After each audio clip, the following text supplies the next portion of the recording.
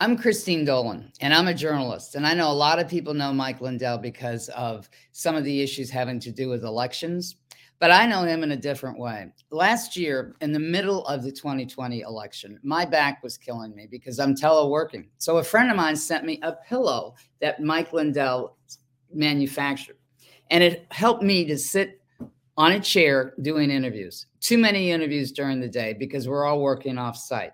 And then this year, because we're working off site and we all want to be comfortable, I tried Mike Lindell's slippers. Now, I'm a big one on slippers because I like comfort. I have worn moccasin slippers all my life.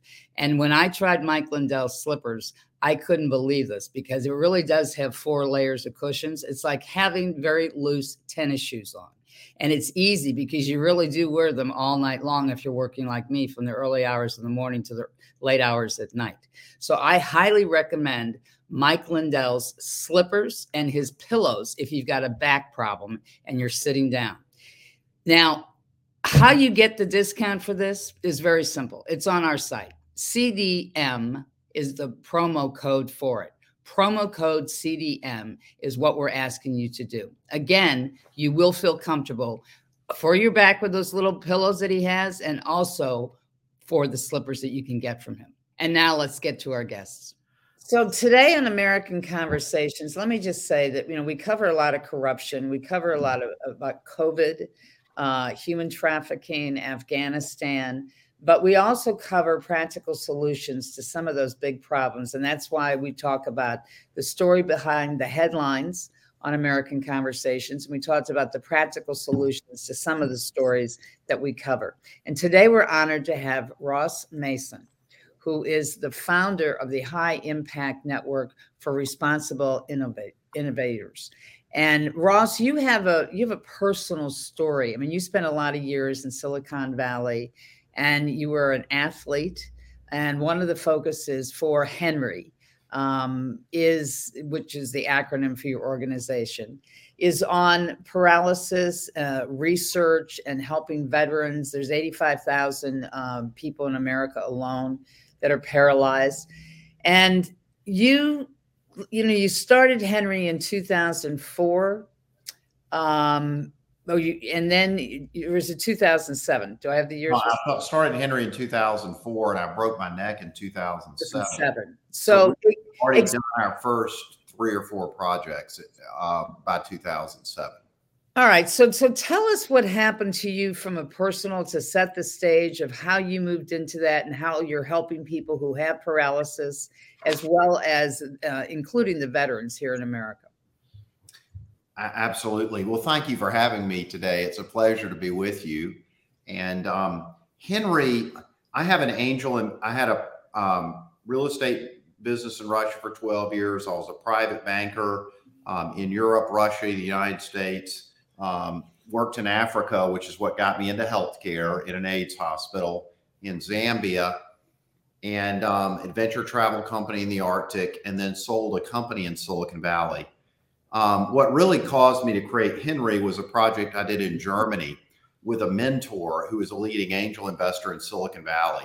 He did 423 angel deals in 5 years. He was the first money into Google, PayPal very early, Facebook, LinkedIn, Twitter, Groupon. Sequoia did 50% of his follow-on, and this leads directly to Henry, by the way. Kleiner Perkins did 30%. Excel did 10%, another 50 VCs to the remaining 10%. And I saw that, and we did a project in Germany with a 500 million euro innovation campus with the German government in Wolfsburg, and a 280 million euro venture fund focused on healthcare IT, mobility, and entertainment. And I wanted to replicate that innovation campus in Atlanta. I was living in Silicon Valley. I felt Atlanta was uniquely positioned to be a leader in global health innovation. Why Atlanta? Explain that to the audience. Atlanta, well, first of all, Atlanta was #1 in the country then in healthcare IT aggregate revenue. Their top 10 healthcare IT companies had more aggregate revenue than any other city in America. They were #2 in logistics, they were up and coming in media and entertainment, which, sorry, this is just the opposite, as I said. They're up and coming in media and entertainment, and they had one of the leading global and public health infrastructures. So because of the CDC, which does over $7.5 billion of research each year and has over 5,000 MDs and PhDs, that's more research and more MDs and PhDs than the university system in the state of California. And they're all focused on healthcare. So Atlanta, the Georgia Research Alliance had invested $500 million in health innovation across our university system. Georgia Tech and Emory were merging their biomedical engineering programs. They were in the top 5. Now they're 1 or 2 in America. So you could see, plus, very importantly, Georgia had some of the worst healthcare demographics in America. We were in the top 5 in the death from every chronic disease. We were number 2 in childhood obesity. We had 88 counties that led the nation in the percentage of our population with TB and AIDS. So we had a great logistics infrastructure with a port, the airport. We had the media with CNN, obviously. We had the health IT. We had logistics. And we had a very, very strong fintech community, which is really critical in healthcare payments. So I could see so things like the American Cancer Society, CARE International, MAP, the Task Force for Global Health, the Task Force, $3.5 billion of pharma donated a year. MAP, over $500 million of pharma donated a year. CARE International. We have this massive nonprofit infrastructure in addition to the government with CDC. So I felt we were in a very, very unique position. And I was very, very excited to move to Atlanta. So Henry was created to replicate the campus in Germany, to make Atlanta the global leader in health innovation. That's why I created Henry. So every project I've ever done has led the groundwork for that. Our first project was creating one of the nation's leading charitable care networks. We provide care through the Georgia Charity Care Network to over 500,000 persons in 130 counties, save the state over $500 million a year in charitable care. We set up one of the nation's largest telehealth networks, one of the largest pharmaceutical distribution networks, one of only 2 stroke networks in America. We went from 2nd to 17th in childhood obesity in 7 years. Excuse me. The Governor Barnes had done the Georgia Cancer Coalition. We were really starting to innovate, but we again had some of the worst healthcare demographics. Governor Perdue appointed me to the state health board, which I would later chair, which had the 3rd largest health plan in America. So you had this huge population where you could do clinical trials. We had 1.8 million people on Medicare and Medicaid. We had over 500,000, as I told you, in the free clinic networks. We had 350,000 people in the technical college system. 650,000 in the university system, excuse me. Technical college is another 150,000. We had 650,000 in the state health benefit plan. So we had this very aggregate concentrated population, very diverse population, really very high incidence of chronic disease and mortality from chronic disease. And you had the ecosystem of innovation. So that's why you had a ripe market to launch in Atlanta. And that's why I moved back here. And so we set our first project was the Charity Care Network, which led to statewide telemedicine, statewide pharma network, statewide clinical trial network, et cetera. Second, with special needs education with Jacob's Ladder. It's 20 years ahead of anything we've seen anywhere in the world in special needs education. Harvard Medical, that's not my opinion, that's Harvard Medical School. The Marcus Foundation has recognized them as being a key innovator. Forbes magazine's listed them. The third project, and this was the key, was the partnership with the military. I met with Admiral Mullen when he was chairman of the Joint Chiefs of Staff. The military is the key driver of health innovation traditionally in our society. It's where blood transfusions, general surgery, penicillin, antibiotics, those became civilian innovations by starting in the military. So, and I'm in the military, to me, was the key partner for a whole host of reasons. They're one of the largest customers. They are the largest single customer with VA and DoD together. They've got over 330 hospitals with DoD, VA, and Indian reservations. So I went to, and what we always do with Henry, we're a faith-based organization. We always ask two questions. How can I help you? How can I pray for you?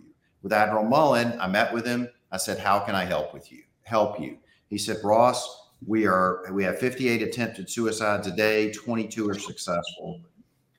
We need to stop the suicides. We've got over 24,000 nonprofits I'm tracking as chairman, and they're not working together. We have great corporate, civic, community engagement. We do not have collaboration. So he said, I've written a white paper, and I want you to be the first state to implement my Sea of Goodwill strategy. I've set up a family and warrior support team as a new initiative for the Joint Chiefs of Staff. So we did. We partnered with Bo Calloway at Calloway Gardens. We started doing 8 to 10, 12 retreats a year for suicide prevention and just listening. We can't help So you had this big operation, you had a ripe environment, you had people listening to you, and then you had an accident that made this more personal to you as you move forward, correct? Explain to the audience what happened to you. Right. I realized with the accident, the only way to address spinal cord injury, frankly, a lot of other. But set the stage, Ross, about what happened, because the audience doesn't necessarily know that. I was training for the Ironman New Zealand. I was an extreme athlete. Climbing El Capitan, ice climbing Baffin Island, surfing all over the world, all kinds of crazy things. And, but I was training for the Ironman New Zealand. I got a bee in my helmet. I was on a pretty new bike I wasn't real familiar with. An insect hit me, and I went out of the aero position in case it was a bee to get my hands on the brakes, and it stung me as I was over the cow horns, the handlebars, and I yanked and it shot me off the Silver Comet Trail, and I hit a tree or a rock and broke my neck at C6. And somebody saw me go off the trail. Fortunately, I could have died in the woods, was off the trail, but they called and they sent an ambulance and went through the whole, who's the president of the United States, what day of the week is it kind of business. And I was laughing and cutting up with them. And they said, your pulse and your blood pressure, you could die any second. Why are you laughing and cutting up? And I said, well, Jesus Christ is my Lord and Savior. I'm either going to see him in a few minutes or he has something else for me to do. And I'm happy either way. So that was how I got injured. And I quickly realized with the spinal cord injury, you either get classified as a complete or incomplete injury. And what that means is whether you have function or sensation below the break, really 2 weeks, 3 weeks after you're injured. And that then puts you on a track and you don't realize it.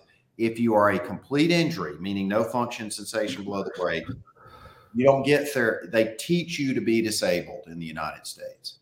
If you're an incomplete injury, you have some function, sensation, you demonstrate movement or sensation first, and then they'll do rehab, not until. And insurance companies have handed everybody with a spinal cord injury that's a non-veteran onto Medicare or Medicaid after 2 years. And then they shut down all innovation because they don't have a financial incentive. The other thing they love to do, which they did to me, is they say that your injury was a pre-existing condition. So Blue Cross Blue Shield of Georgia took the position that as a semi-pro athlete doing Ironmans, my broken neck was a pre-existing condition and refused to pay for a penny of my care for my first 7 months of hospitalization. Jeez. That's very routine. So you've experienced the broken system firsthand. Yes, and I was vice chairman then of the state health board. I know the governor, I know the CEO of every hospital system and every insurance company in the state. I was not a typical spinal cord patient, but that's still my experience. And so you couldn't find the help you needed. I remember when I first met you and you shared with me how somebody had the nerve to tell you to get used to being disabled. And yes. set you off to prove everybody wrong. That is, they feel like the worst thing they can do in our medical system is give you false hope. So if you try to get out of your, they will beat you down, and they'll tell you need counseling. You know, what's wrong with you? You need to accept your injury. You know, you need to stop trying to get out of your chair. You're never getting out of your chair. You know, you need counseling, you know, et cetera. If you try to, I mean, they will, you know, the medical system will fight you. They want to keep you in your lane in the areas that they get paid to address. And that's it.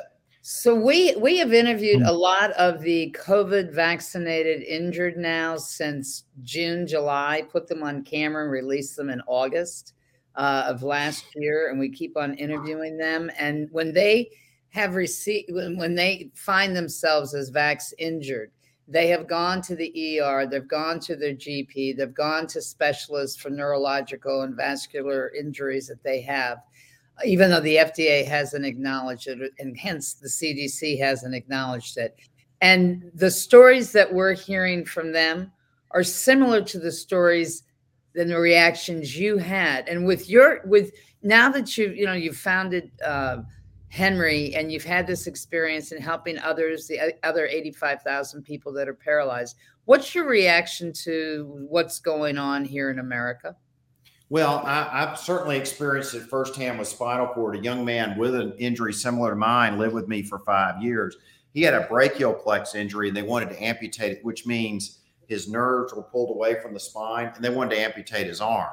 You know, we treated him with a sound wave technology. And literally the surgeon said to us, and we said, we can reverse this and we can address skin sores. He said, why should I do that? I get paid $25,000 to cut off his arm. I don't get paid anything to heal it. I mean, just that blunt. And, you know, we went to the Mayo Clinic. We created a clinical trial. We restored over a third of the use of his arm, and then got a federal judge to change the standard of care. But it's so embedded, you know, the protocol, what is paid for, what the process is, the standard pharma. I mean, they had me on pharmaceuticals. It caused me to lose my hair. I mean, they wanted to solve this very small problem that was trivial. So I was on a drug for years before I figured out it caused osteoporosis, baldness, sleeplessness, anxiety, weight gain, hair loss. You know, I mean, I have to dig and dig and dig. It wasn't like a Google search to figure out that's what was going on. And they just have these they have these standard protocols they slap on you. They create a medical protocol. And what's happened in our system, patients are an ATM on a conveyor belt, and they're just punching in their code to extract the money. And then you go down the conveyor belt. You're not. We use the knife and the pill. Those are our two options in our medical system.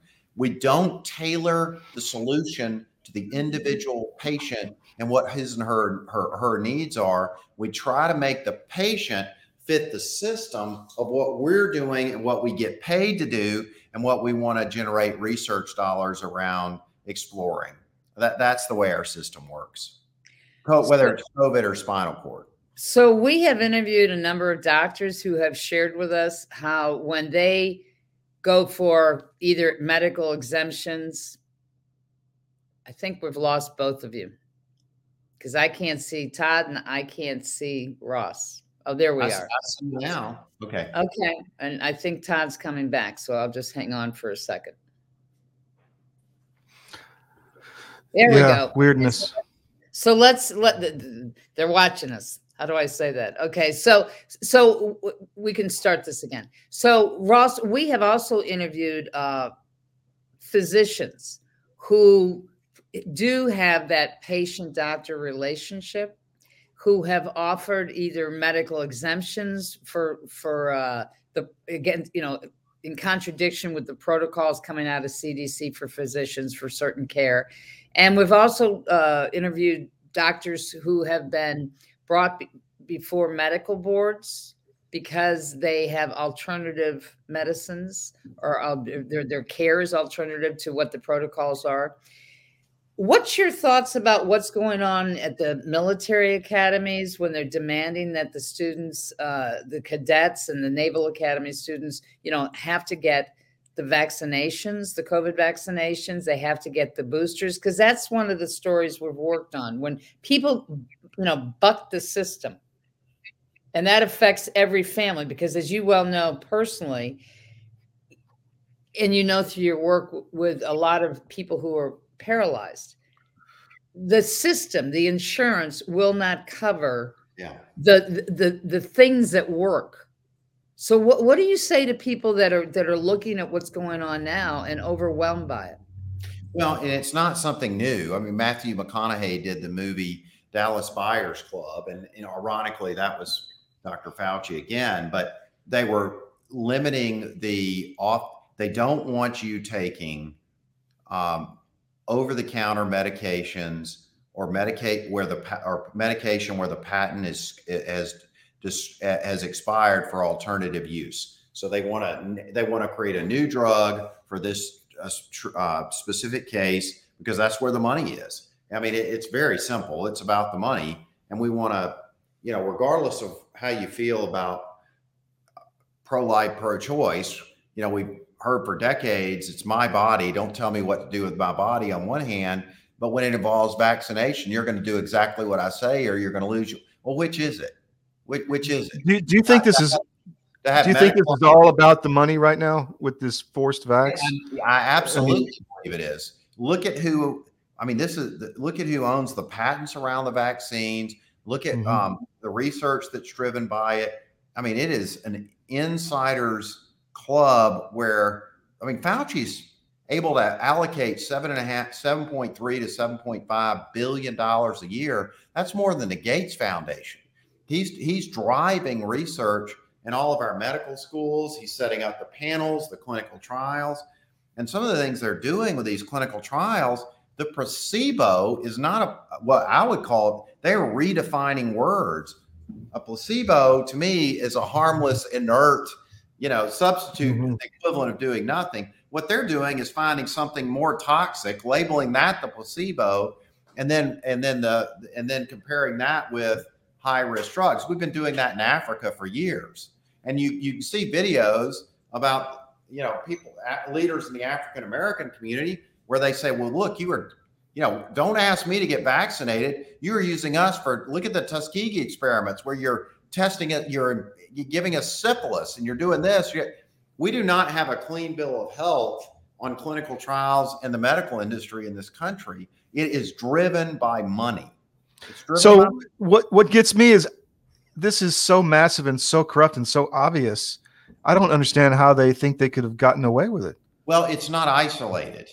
So, like just to go back to spinal cord injury, insurance industries have a lot more money than I do, and they lobby Congress. So it is medically unnecessary for me to have access to a shower, a toilet, caregiving, medical supplies. I don't mean to get too, but it costs me $15,000 out of pocket a year to urinate. That's not medically necessary. So, this is not like COVID is. This is just all of a sudden happened. We've been doing this in various verticals of our healthcare system for decades. And we have linked together. It is a medical industrial complex. Eisenhower talked about the military industrial complex. We have a medical industrial complex. And look at the pharmaceutical industries advertising on news channels. Look at their marketing campaigns. Look at how they're pushing drugs, not just to doctors, but to consumers. It is a PR money-driven industry. It is not about the patient. It is not about the outcome. It's about money. Pure and simple. So, but now they're literally killing tens of thousands of people. Did they just get so arrogant that they think they would just get away with it? They're trying to get past and build back better, that the data cannot be released on COVID for 55 years. Right. But the judge reversed that. So why are they trying to do that if it's so safe? Why do they want legal why do they want to be no legal liability if it's safe? I mean, it's just, I mean, look at Senator Johnson's committee meetings on the vaccine injured. These are doctors, these are nurses, these are people that are not anti-vaccine. So it's a, people need to be able to make their own medical decisions in concert with the advice of their medical professionals, their family. I don't know how anybody argues with that. I mean, there are people I've got friends in California who almost died from the first vaccine. And now, and their doctors are telling them, if you get the second vaccine, you're going to die. I mean, if you had, if we had not caught this for another 3 or 4 minutes, you'd be dead. And those people can't travel, they can't eat in restaurant, etc. I mean, it's crazy. I mean, I just, and are we vaccinating the people that are walking across the border? Are we forcing them to be vaccinated? I don't think so. I mean, so it's just a tool for the Great Reset at this point, more than anything. Yeah. So you have the experience, though, as a financier, and you have an experience of somebody who's traveled the world. All right. You have the firsthand experience of someone who's been severely medical injured, told that, you're not going to have any progress, and you've proven them wrong, even though you're not, you're still in a wheelchair. Okay. But you've gained your ground, as they say, as an athlete, even in spite of the system. How do you think? I mean, in parts of your life, you've been fortunate, not just tenacious, but you've been able to afford it and to keep on going. But what about the little guys, because we've interviewed some of these people who their medical insurance is not covering what they need. And then but alternative medicine helps them, but they don't have the funds. Yeah. I mean, is there any way, and we have some of the brightest people in the world speaking out and trying to fight this. Many are terrorized to speak out because of the cancer culture and because of being slammed all over the internet or having their reputations torn up. How do we get out of this for us? Well, to me, what I have done is I have partnered with countries that are willing to be innovative on clinical trials. That's one thing I've done. So from COVID or the paralysis? On spinal cord, for instance, we're the standard of care in Austria. For the first 24 hours, we have a treatment that'll make basically a complete injury almost impossible. China, there are a lot of negative things about China, but you can do innovative things in clinical trials. Some of the Middle Eastern countries are very innovative. They obviously have tremendous amounts of money.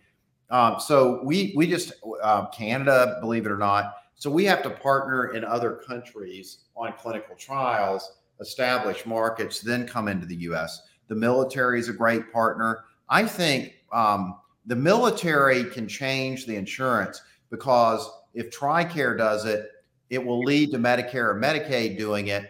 And now all of a sudden you've got the largest payer in America, and it will lead to insurance. That's the way you have to do it. So you've got to sort of do top down and bottom up. You have to do bottom up with things like prizes, which is what Lindbergh used to fly across the Atlantic. He got 27 groups competing against each other, and it created the modern aviation industry. And with, just mom and pops competing against each other, big government, big business, big pharma, big nonprofits do not innovate. They do not innovate well. They can purchase it, but they don't do it well. So you need, and that's my background in early stage with Silicon Valley. Barnes and Noble they didn't see Amazon coming. I mean, it was a startup, and so Google, all these startups that come out of the Valley, they change the world. So that's what we're doing with Henry, actually, is finding innovators like Amy Odell that's absolutely transforming autism. They've got the most degreed, credentialed people with hundreds of millions of dollars behind them, but they're not having kids routinely jump 3, 5, 6 grade levels in 6 to 8 months, or 10 grade levels in a particular subject in a year. She does it all the time. And she's starving for resources but she's incredibly innovative. That's exactly what Henry does. We're like a venture capital that invests in healthcare innovators, whether it's special needs education, people on the autistic spectrum, it's programs and services for veterans, it's spinal cord injury, it's clean water, it's vaccines, antivirals. That's what we do, is you identify key innovators, and that's what angel investors in Silicon Valley do. That's the model we created with Henry. You come around an innovator, you put a board together for them, you raise capital, you establish strategic partnerships, you introduce technology and servant leaders to accelerate those organizations. That is exactly what Henry was created to do. In healthcare, had nothing to do with spinal cord. We didn't touch spinal cord until about 3 or 4 years ago. What we're trying to do is empower innovators to transform healthcare. That's what we do through Henry. Our website is hinri.org. I've done it for free for 17 years. We give as much money away as we can. We buy and partner with businesses to employ vulnerable populations to give money to innovators. That's what we do. So one of the things that we're focusing on is exposing the corruption so people understand how big this is and how personal it is, because it affects every human being right now and every family across the globe in terms of the COVID and the vaccination and the pharma corruption that has been going on for years. Do you think that helps what it is that you're doing? I do. Because our goal in exposing the corruption is to raise the standard and scare the hell out of everybody that if they don't change, they're going to be exposed. To hold them accountable. And hold them accountable, because basically they're hurting people. If somebody says to your mate who lived nobody will talk about it for 5 years that, unless we get paid to amputate your arm versus the treatment that will help you that the insurance may not cover. I mean, that's corruption. Yes, it is. And it's tragic. And I see that across the board with spinal cord. And, it's a tremendous cynicism, apathy, greed, indifference, and institutional myopia, best case. I think what you have to do is create communities of innovators. And that's what happens with diseases, because our medical system not only is focused on surgery and pharma intervention, and that's about it, but it's also siloed. So they're not looking at you as a whole patient. So with spinal cord, when you've got 24 comorbidities, nobody's talking. This specialist is not communicating with that specialist, is not communicating with that specialist. And we're very germ-centered pharmaceutical. So they're destroying your brain-gut barrier, et cetera, not focusing on holistic health. It's just I'm going to treat this symptom with this vaccine, drug, surgery, intervention, pay me, goodbye.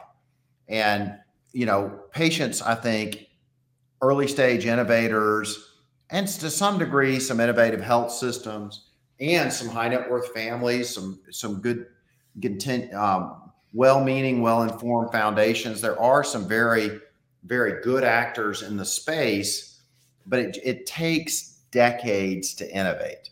It takes decades to innovate. We don't have time with these COVID vaccine injuries, though, because we have children. They're targeting children without parental consent. We don't know the long-term effects. They haven't finished the safety and efficacy tests. They've withheld the neurological and the vascular information about the injuries that they've had, at least by late 2020. So they're lying to people now. Well, and it's an experimental clinical trial. That's right. I mean, that's what it is. And they rushed phase 2 and phase 3. They did truncated animal studies, and they've just blown through every protocol, every safeguard. So, and that's why they want liability. They don't want to be liable, and that's why they don't want the data. They don't want people pulling the data forward. So, well, they've commodified the human race. Yeah. They've medically commodified the human race. To me, they're no better than human traffickers for sex and labor at this point in time. Well, it's a tragic situation. It's not, in my opinion, this did not happen in isolation. Mm-hmm. I mean, I can see it as a patient going through our system. It's all about how do I take what you're experiencing and put it into a box that I'm going to be paid to address? And whether that's 3% of your problem or 20% of your problem, et cetera. And we've gone from that, unfortunately, to, taking solutions and forcing them on our population. Let people make their medical decisions with their medical advisors, with their families, and based on their conscience. I don't know how you argue with that, but apparently that's not a reasonable approach. Well, they're doing it. What is we're acknowledging that if you've been vaccinated, you can be a carrier, you can pass COVID on to someone else. So what is the rationale then? Okay, so maybe you may get COVID even if you're fully vaccinated, according to whatever the definition. You probably will. You're more likely to. Yeah, and if you're going to argue that there's a greater case of fatality, well, everybody's acknowledging that's not the case with Omicron. It's esophageal and not pulmonary. I don't know. It's the worst combination of PR. I mean, there's not a dialogue. There's not a debate. We're deplatforming people. We're deplatforming physicians. We're deplatforming epidemiologists. We're deplatforming specialists, people that were involved in developing mRNA. We need to have a public square where everything is addressed and different voices and opinions are heard in a rational way.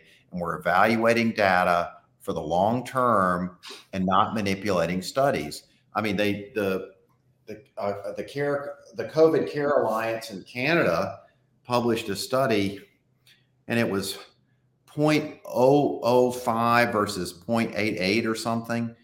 So it was the efficacy on the vaccine and non-vaccinated and vaccinated, the efficacy was less than 1%, and they demonstrated it.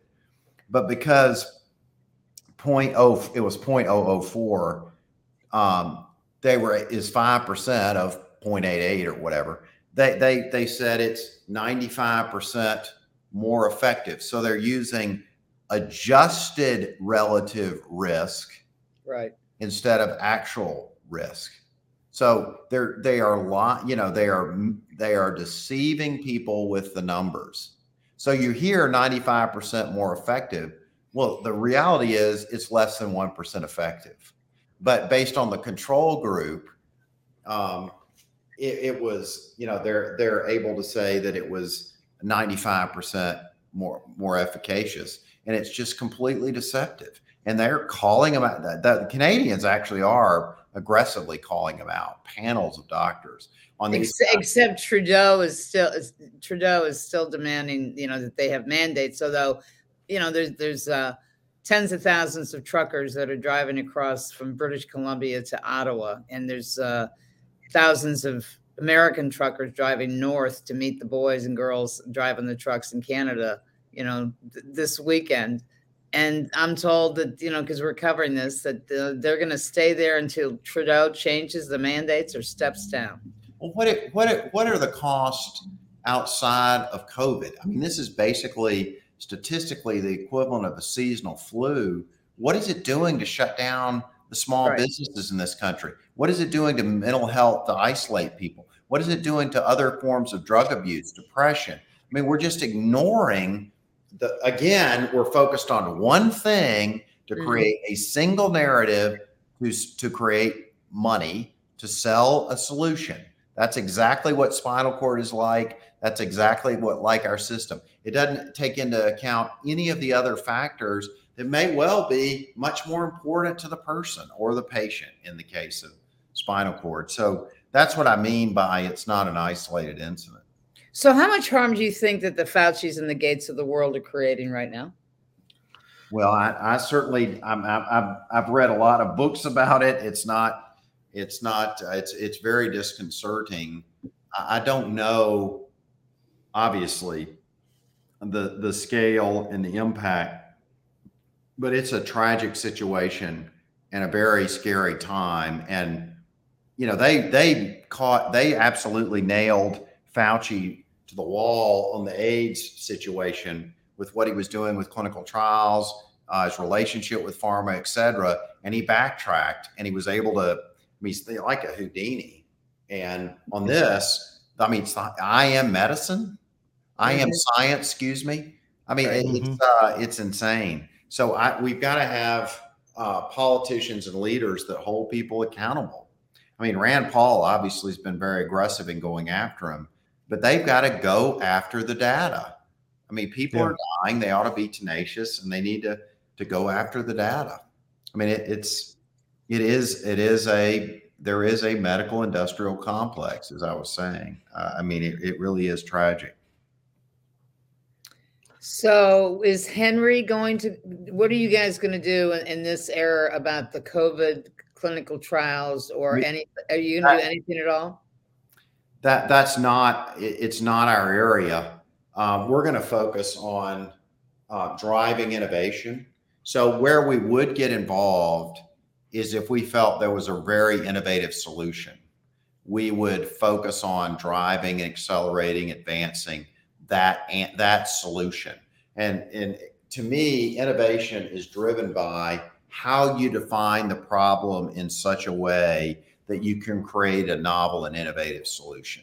So we would not look at what's the challenge or problem with COVID. We would look, and we have half a dozen other technologies that are social enterprise partners that eliminate the COVID problem without touching your body. They purify the air.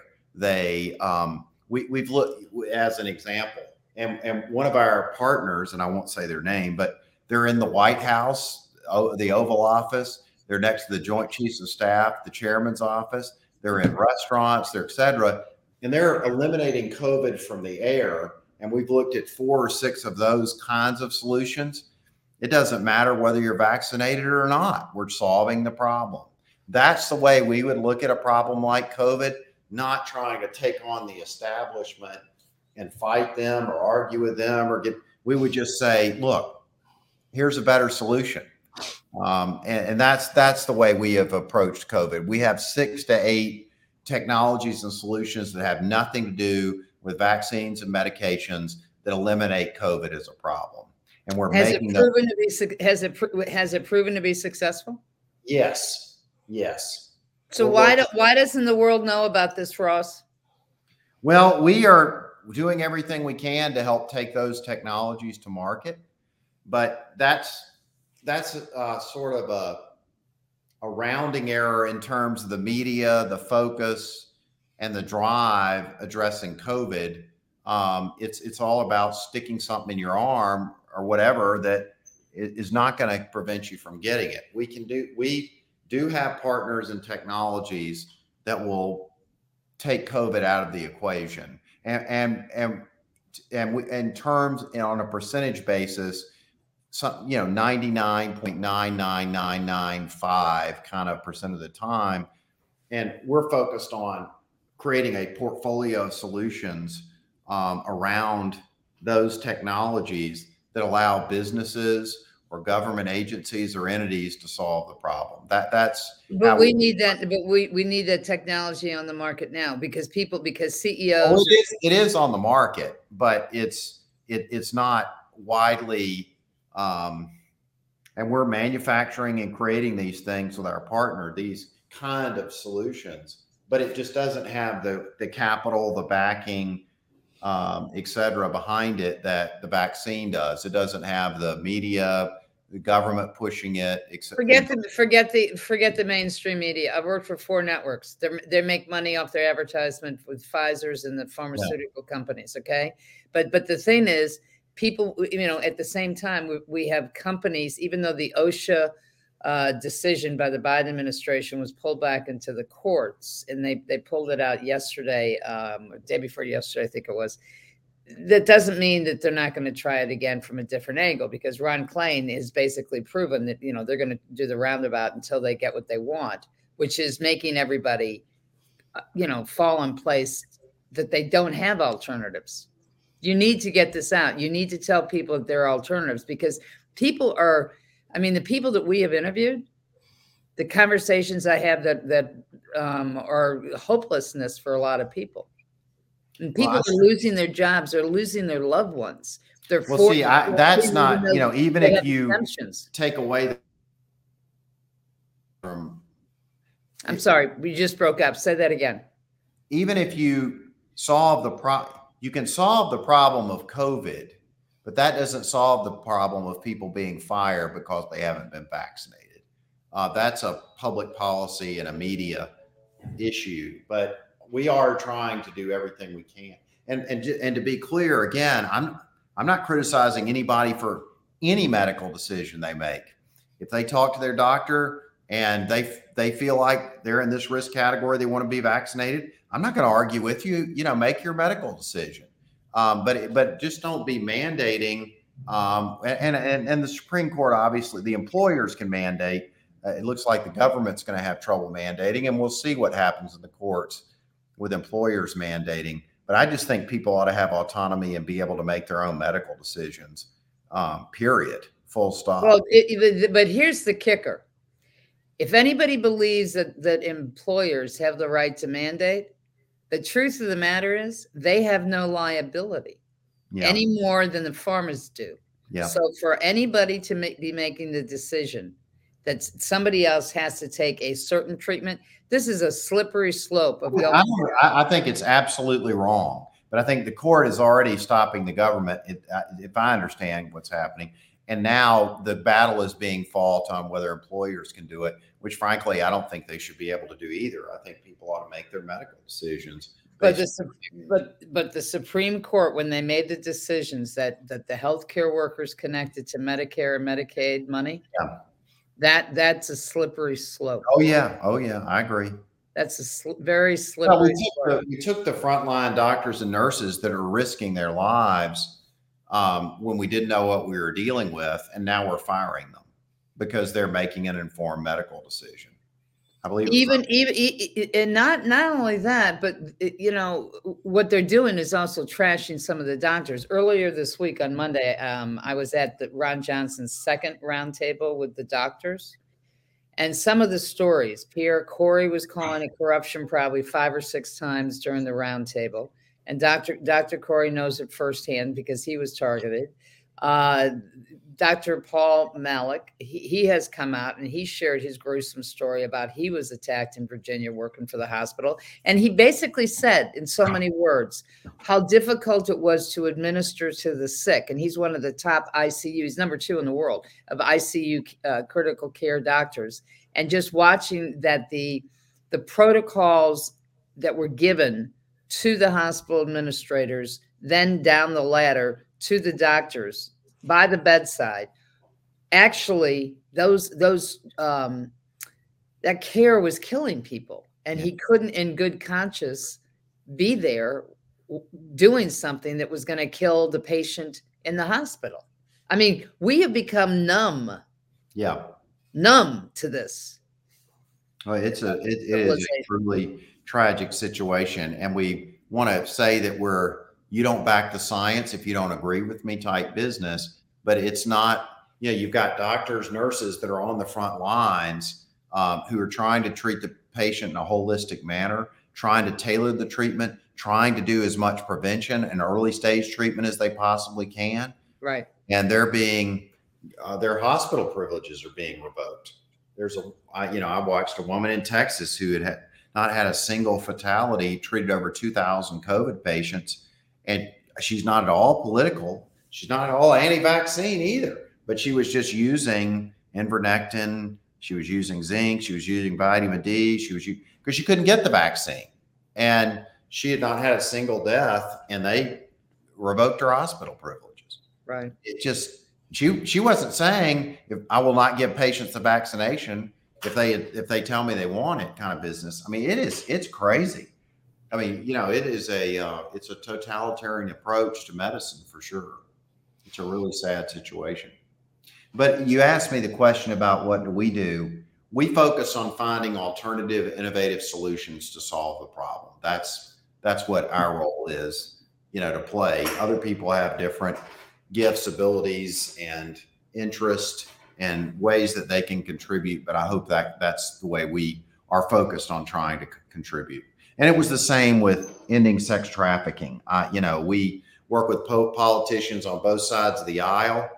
And I couldn't have more different views than some of them, but we just didn't need to argue about whether a 6-year-old needs to be raped 15 times a day. Right. Let's just solve the problem. And that's sort of the same way we would approach COVID. We would go to, do we want people dying from COVID? Do we want to keep people from getting COVID? We would just go right down to the basics and say, let the person decide on their vaccine. You're a policymaker, do what you're going to do. You're an employer, do what you're going to do. While you're doing that, why don't you do this and we'll stop your people from getting COVID? How would that be? So we try to just get out of the fray of the debate about a particular solution, come in with a better alternative and say, if you'd like, we'll provide this better alternative. That would be our approach to COVID. And that's been our approach to approaching preventing veteran suicides, ending sex trafficking, charitable care, whatever it is. How do we agree on a solution that's going to be better for the person we're trying to solve? And that's typically our approach on how we would approach spinal cord injury or COVID or anything else. So in my investigations on human trafficking for over 2 decades, I always go to the head of the snake. What causes this? And when I've taken a look at COVID, it either comes down to this is a leak lab, this was an animal that was in the lab that was sold to a wet market, or it originated in a wet market. And do you think that people should shut down the wet markets across the globe? Because they've only shut down a couple that are in China, but they certainly haven't shut them all down. And we still don't have the full investigation of the origin. I don't think that we can solve COVID until we find the origin of it. No, I agree. And I don't think COVID will be the last thing we deal with. If we're doing gain of function research, which I think clearly we are, then, and we're paying for it around the world, we need to shut it down, and we need to do investigations into where the sources, and you can't just redefine the words either. Every time somebody comes after you about it, you just change the meaning of the word. Well, I think there's consensus now. It came from the lab. I think that's pretty obvious across the board. Yeah. Whether it was an accident or whether it was on purpose. But the other element to this that nobody talks about is we funded, and we were not the only country in the world. Norway funded it, China funded it, but it's the international consortium of science and researchers that actually go into the wild to find these coronaviruses. And Fauci wants to keep it going. It closed down, and it's connected to gain of function. Obama administration shut it down. And then Fauci went behind the scenes and got it back up and running. And then they ended it in the Trump administration. But if we don't shut that down, that's Frankenstein hunting. This is like hunting, you might as well be hunting human beings. Because the end result is that they're hunting these animals to find out if the coronaviruses are transmissible to human beings. And why are we doing that? I mean, that's Frankenstein. I agree. That's absolutely insane. And, I don't have a lot of, this not, what did the Obama administration spend on the Affordable Care Act website? I think it was $863 million, and we never got a website. I mean, my faith in these people's ability to do anything is not real high. But, I do think that we ought to do everything we can to find out who's doing the research, where it's occurring, and shut it down, period, full stop. And I hope that'll happen when cooler heads, more rational leadership is at the helm, which I hope will be very shortly on this topic. And we can really dig into, do a postmortem on it. I mean, look at what we do on one airplane crash. Mm-hmm. I mean, one airplane crash goes down. We've got divers in the bottom of the ocean pulling up all the pieces and the flight recorder and everything else. I mean, in our healthcare system, we've got 1 or 2 747s going down every single day and killing everybody on board. That's the number of wrongful deaths we have each year in our healthcare system, and we don't bat an eye. And COVID, we spent trillions of dollars. We've lost millions of people.